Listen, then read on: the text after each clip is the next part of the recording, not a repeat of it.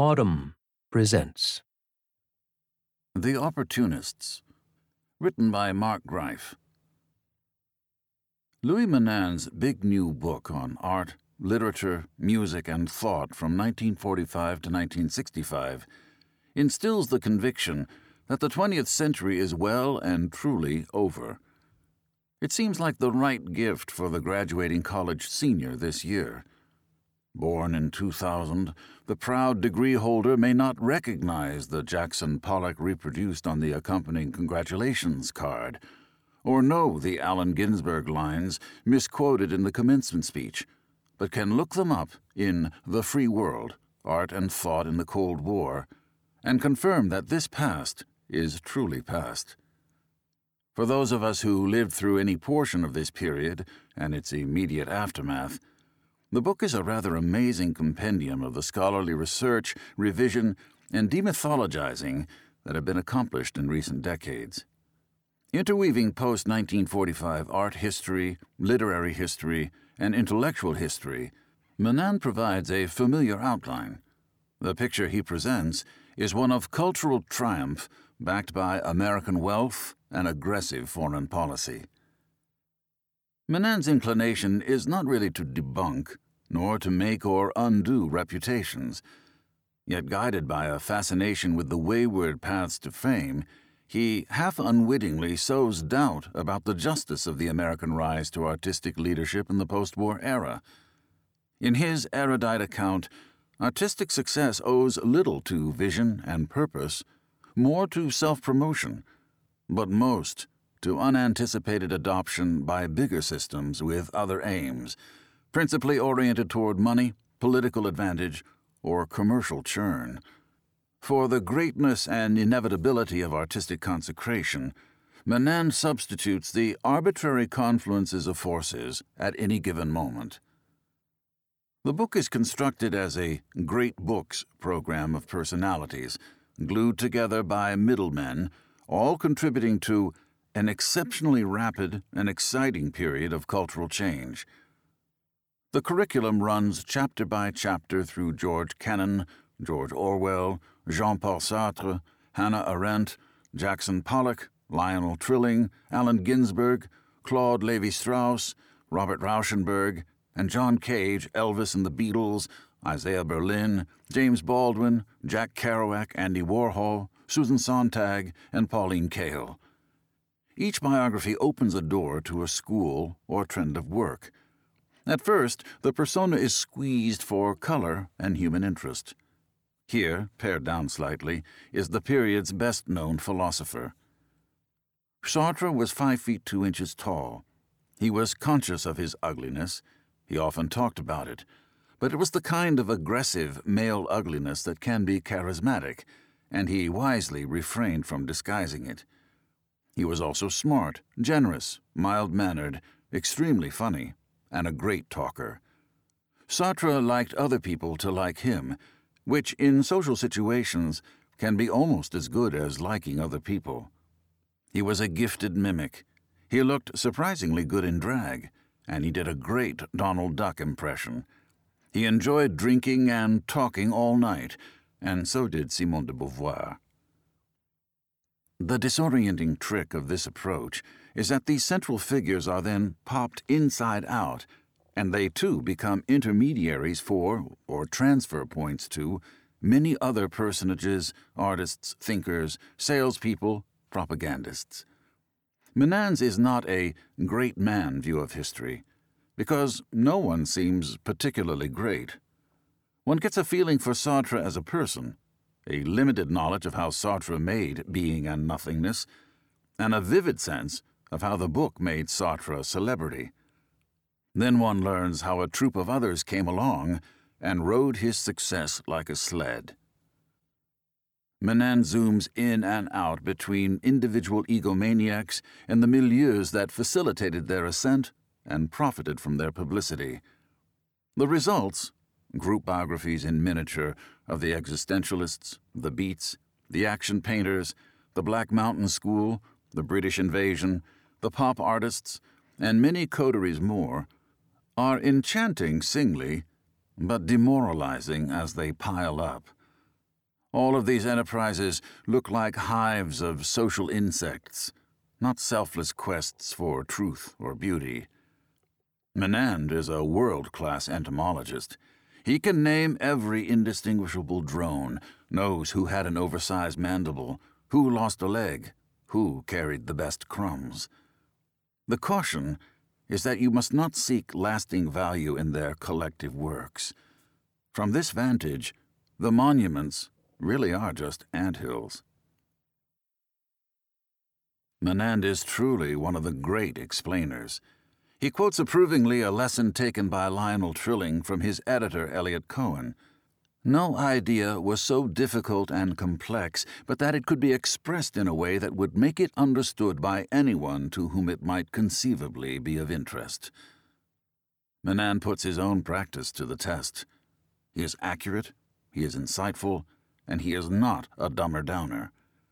It is notoriously hard to summarize Martin Heidegger's Being and Time, structural linguistics, serial composition in music, or the formation of great power rivalries in the period of decolonization.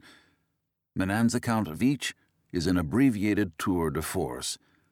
His explanations work at all levels: interpretation for scholars, review for general readers, introductions for neophytes. Where another writer would take 20 pages to tell us why someone or something mattered historically, Menand does it in 2. The free world is a treasury of details. Some complicate myths without displacing them. Jack Kerouac did not actually improvise on the road in 3 weeks on a scroll of teletype paper high on speed. He did type on the road in 3 weeks on a scroll as a revision of many previous drafts while drinking coffee. Jackson Pollock was not an uninhibited wild man, did not cut the ends off the landmark painting mural to fit it on Peggy Guggenheim's wall, and probably did not piss in her fireplace at the party where it premiered. He was an alcoholic, however, and exhibited sudden inebriated shifts in mood. He was mortified and depressed by the myth-making photographs and film that Hans Nemeth shot of him throwing paint at the canvas, leading to a significant breakdown. Menand endows some minor incidents with greater dignity. Criticized for his feckless interventions into politics, James Baldwin may actually have helped galvanize the Kennedy administration's support for civil rights, when he and an entourage of entertainment friends browbeat Robert F. Kennedy at a much-derided celebrity summit. Other discoveries are bummers. De Gaulle deliberately re-entered Paris at the Liberation with only white soldiers from his Free French forces, though the majority of his troops had been recruited from French colonies in Africa. Behind Robert Rauschenberg's win at the Venice Biennale in 1964, a landmark for post-war American art, may have been a successful plot by his gallerist and publicist to influence the jurors. Most of the memorable details are just funny. The titanic French intellectual Claude Lévi-Strauss, taught as Claude L. Strauss in America, to avoid confusion with the blue jeans manufacturer. American tourists may have begun to complain about French rudeness only when France ceased to be their bargain basement destination, after the hugely favorable post-war exchange rate of dollars to francs was moderated in a 1958 currency stabilization. The underlying theory of the book rests on a picture of what makes for cultural winners, works and ideas that Menand defines as goods or styles that maintain market share through generational taste shifts, that is, through all the king is dead, long live the king moments that mark the phases of cultural history for people living through it. This definition might seem to make a cultural winner synonymous with a classic, a work whose influence persists and evolves because of inherent artistic value. Menand's recountings are less concerned with the changing meanings of individual works than with their successive adoptions and co-optations, in defiance of depth and meaning. It is a process of winning, often based on cults of personality, indifference to complex origins, and the fortune or misfortune of timing. One sentiment repeated with variations throughout the book is, "The timing was good," for the appearance of Hannah Arendt's The Origins of Totalitarianism in 1951, when Stalin seemed to have taken the place of Hitler. The timing was lucky for cheaper pop art to appeal in 1962 to impecunious collectors during an economic downturn. Everything was set for a new culture hero to walk on stage, as if on cue, one did. This was Sartre in 1945, when the Nazi occupation ended and he delivered a philosophy of freedom that turned France's wartime experience into a metaphor. The thrust of many of Menand's retellings is that, in the business of cultural exchange, misprision is often the key to transmission. Fame comes through misreadings, fantasies, unintended resonances, charisma, and publicity. Often Menand's point seems to be that the culture's reigning talkers and salespeople and debaters need to conjure figures to venerate and attack in ceaseless alternation for short-range purposes of attention and competition. Any given work, 1984 say, or Bonnie and Clyde, isn't much of anything until it becomes a counter in other people's games. How much pure hucksterism is involved on the part of the cultural arbiters, as opposed to astute positioning of worthy work so that it will thrive in the market, can be hard to tell. What Menand himself makes of George Orwell's remarkable novel or Arthur Penn's film is difficult to discern. So scrupulous is he in his hygiene of settling artistic value solely in the context of the times. In particular, the inability to tell the difference between a joke and a real expressive creation keeps cropping up in Menand's vision of cultural progress by means of misreadings. Elvis Presley felt little commitment to "That's All Right, Mama," but undertook it while kidding around, he said. He juiced the performance by acting the fool, according to a fellow musician. Sam Phillips of Sun Records pulled it out from an early recording session, pushed radio airplay, and made it a rock and roll breakthrough. The song's African-American originator, Arthur Big Boy Crudup, never got a royalty from Elvis's sales. Crudup himself had likely lifted much of the song uncredited from Big Joe Turner. Menand says much the same was true of Presley's epical bump-and-grind version of Hound Dog, delivered first on The Milton Berle Show in 1956, then repeated on The Ed Sullivan Show. Though Elvis was certainly a gyrating, passionate singer, this famous routine, rerun 1,000 times, as the cultural desublimation of the white male American pelvis, started as a self-conscious burlesque, tongue-in-cheek, a joke.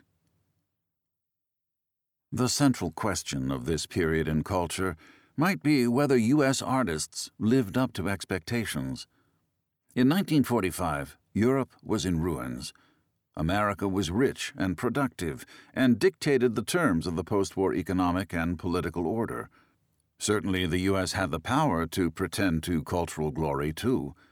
But was it a pretense, or did Americans really continue and exceed the pre-war triumphs of European modernism? Most histories of the arts after 1945 assume that the greatest American successes deserve their fame. Menand does too, I think, though it is hard to be sure. The paradoxical feature of the book is that its stylish, comprehensive retellings of some of the most famous stories of the most famous individuals, weaving connections between them, made me doubtful and weary of them, and much more interested in minor figures whom we barely glimpse. Funny that in this book, Joseph Albers, Ralph Ellison, and Aimé Césaire become such minor figures, because the more peripatetic fame-seekers like Rauschenberg and Baldwin are pushing their way in front of the camera instead. As for the construction of art history in schools or groups, the effect of the free world's explain, don't judge perspective on canon formation is to leave many of the major art movements looking negligible or meretricious, floated on excesses of cash, power, and mass media. Menand is notably excellent on how commercial, regulatory, and technological changes determined which kinds of artwork made it to the public. His analysis helps demystify trends in commercial forms like film and pop music, especially when they otherwise seem to run against the grain of pure profit. Foreign film in America in the 50s and 60s, when independent art cinemas emerged, showing imports such as work by Ingmar Bergman and the French New Wave, proves to have been energized by a successful federal government antitrust action against the monopolistic Hollywood studios. So too with the anarchic spirit of the new popular music. Where did rock and roll come from? Menand wonders. He answers that it was the byproduct of a number of unrelated developments in the American music business that redirected sales to teenagers, and also the result of new radio station competition, the partial racial desegregation of the music charts, and the arrival of 200-disc jukeboxes. The idea of a culture industry, originally an oxymoron coined in 1947 to sum up the danger facing art, for how could personal culture be churned out on an industrial model, is used unironically by Menand to name the vastly scaled-up production and consumption of all artistic experience. The culture industries, as they expanded, absorbed and commercialized independent and offbeat culture makers, and the university, as it expanded, swallowed up the worlds of creative writing and dissident political opinion. With his eye on this process, we miss out on artists and thinkers who dug deep and stayed home, who produced as hermits or eccentrics or introverted students of their art. And I wondered about rival art forms and streams, such as jazz from 1945 to 1970, bop, post-bop, and free jazz, evolved an American art music that was the real successor to Debussy, Schoenberg, and Bartók, never mind John Cage. It gained in artistic complexity and superiority, even as it decreased in market share. Menand's famous artist protagonists seem haunted by a dialectic of shame and shamelessness, perhaps as a side effect of the rising tide of money and publicity swamping their actual accomplishments. His most searching and illuminating portraits are of figures at the extremes. People who found themselves cringing at celebrity, Pollock, Trilling, and Kerouac, come in for compassionate treatment as they struggle unhappily with their success, annihilating themselves in alcohol or psychotherapy. But the extroverts, who were willing to go on any TV show, travel anywhere, meet anyone, and who like to provoke as much as they like to create, gain even more from Menand's studiously neutral dissection of a process in which the connections between people, rather than quality of work, are what make for centrality. He's particularly sympathetic to the most wised-up among them. The pages on Andy Warhol are unexpectedly sensitive and moving, precisely because of the total depthlessness of Warhol's stance and his dedication to relentless productivity, his touching desire to participate in the art world. Menand is fondly impressed, too, by the shared self-promotion of Rauschenberg, who pulled disparate objects like stuffed goats and trash and corks into his visual art combines, and his collaborator Cage, the composer best remembered for his noteless, silent piece, 4 minutes 33 seconds. They alternately charmed tastemakers and trolled them, and they knew how to play the long game. Rauschenberg would later recall with amusement the days when he was regarded as a jester, Menand writes. Cage wanted recognition. Like Rauschenberg, he didn't care very much if other people considered him a clown. Menand does not seem to think they were clowns in the end, but he does surprisingly little to reassure the reader. Menand's book bequeaths a sense that the last laugh may truly have been on the self-seriousness of a whole historical period, one that treated its most publicized and successful arts figures far too generously, giving them too much credit for depth and vision, while missing the cynical forces by which they'd been buoyed up and marketed. It is an unillusioned book, appropriate to our disillusioned times. I can imagine the free world leaving my hypothetical college senior, denizen of the bleak attention economy of the 21st century, feeling liberated to discover that culture was no better, no more committed to a quest for what is true, noble, lasting, and beautiful, in the world of the baby boomers and beaming grandparents. I, too, finished The Free World, relieved to know that this book will henceforth be on my shelf to consult when I forget why innumerable great names were once remembered, and to preserve me from the call of future books titled Why X or Y Still Matters, by confirming that X and Y probably don't. The book is so masterful and exhibits such brilliant writing and exhaustive research that I wonder whether Menand could truly have intended where his History of the Post-War Era landed me. I learned so much, and ended up caring so much less. If you enjoyed this production, find the best long-form articles read aloud in the Autumn app, available now for iPhone and Android.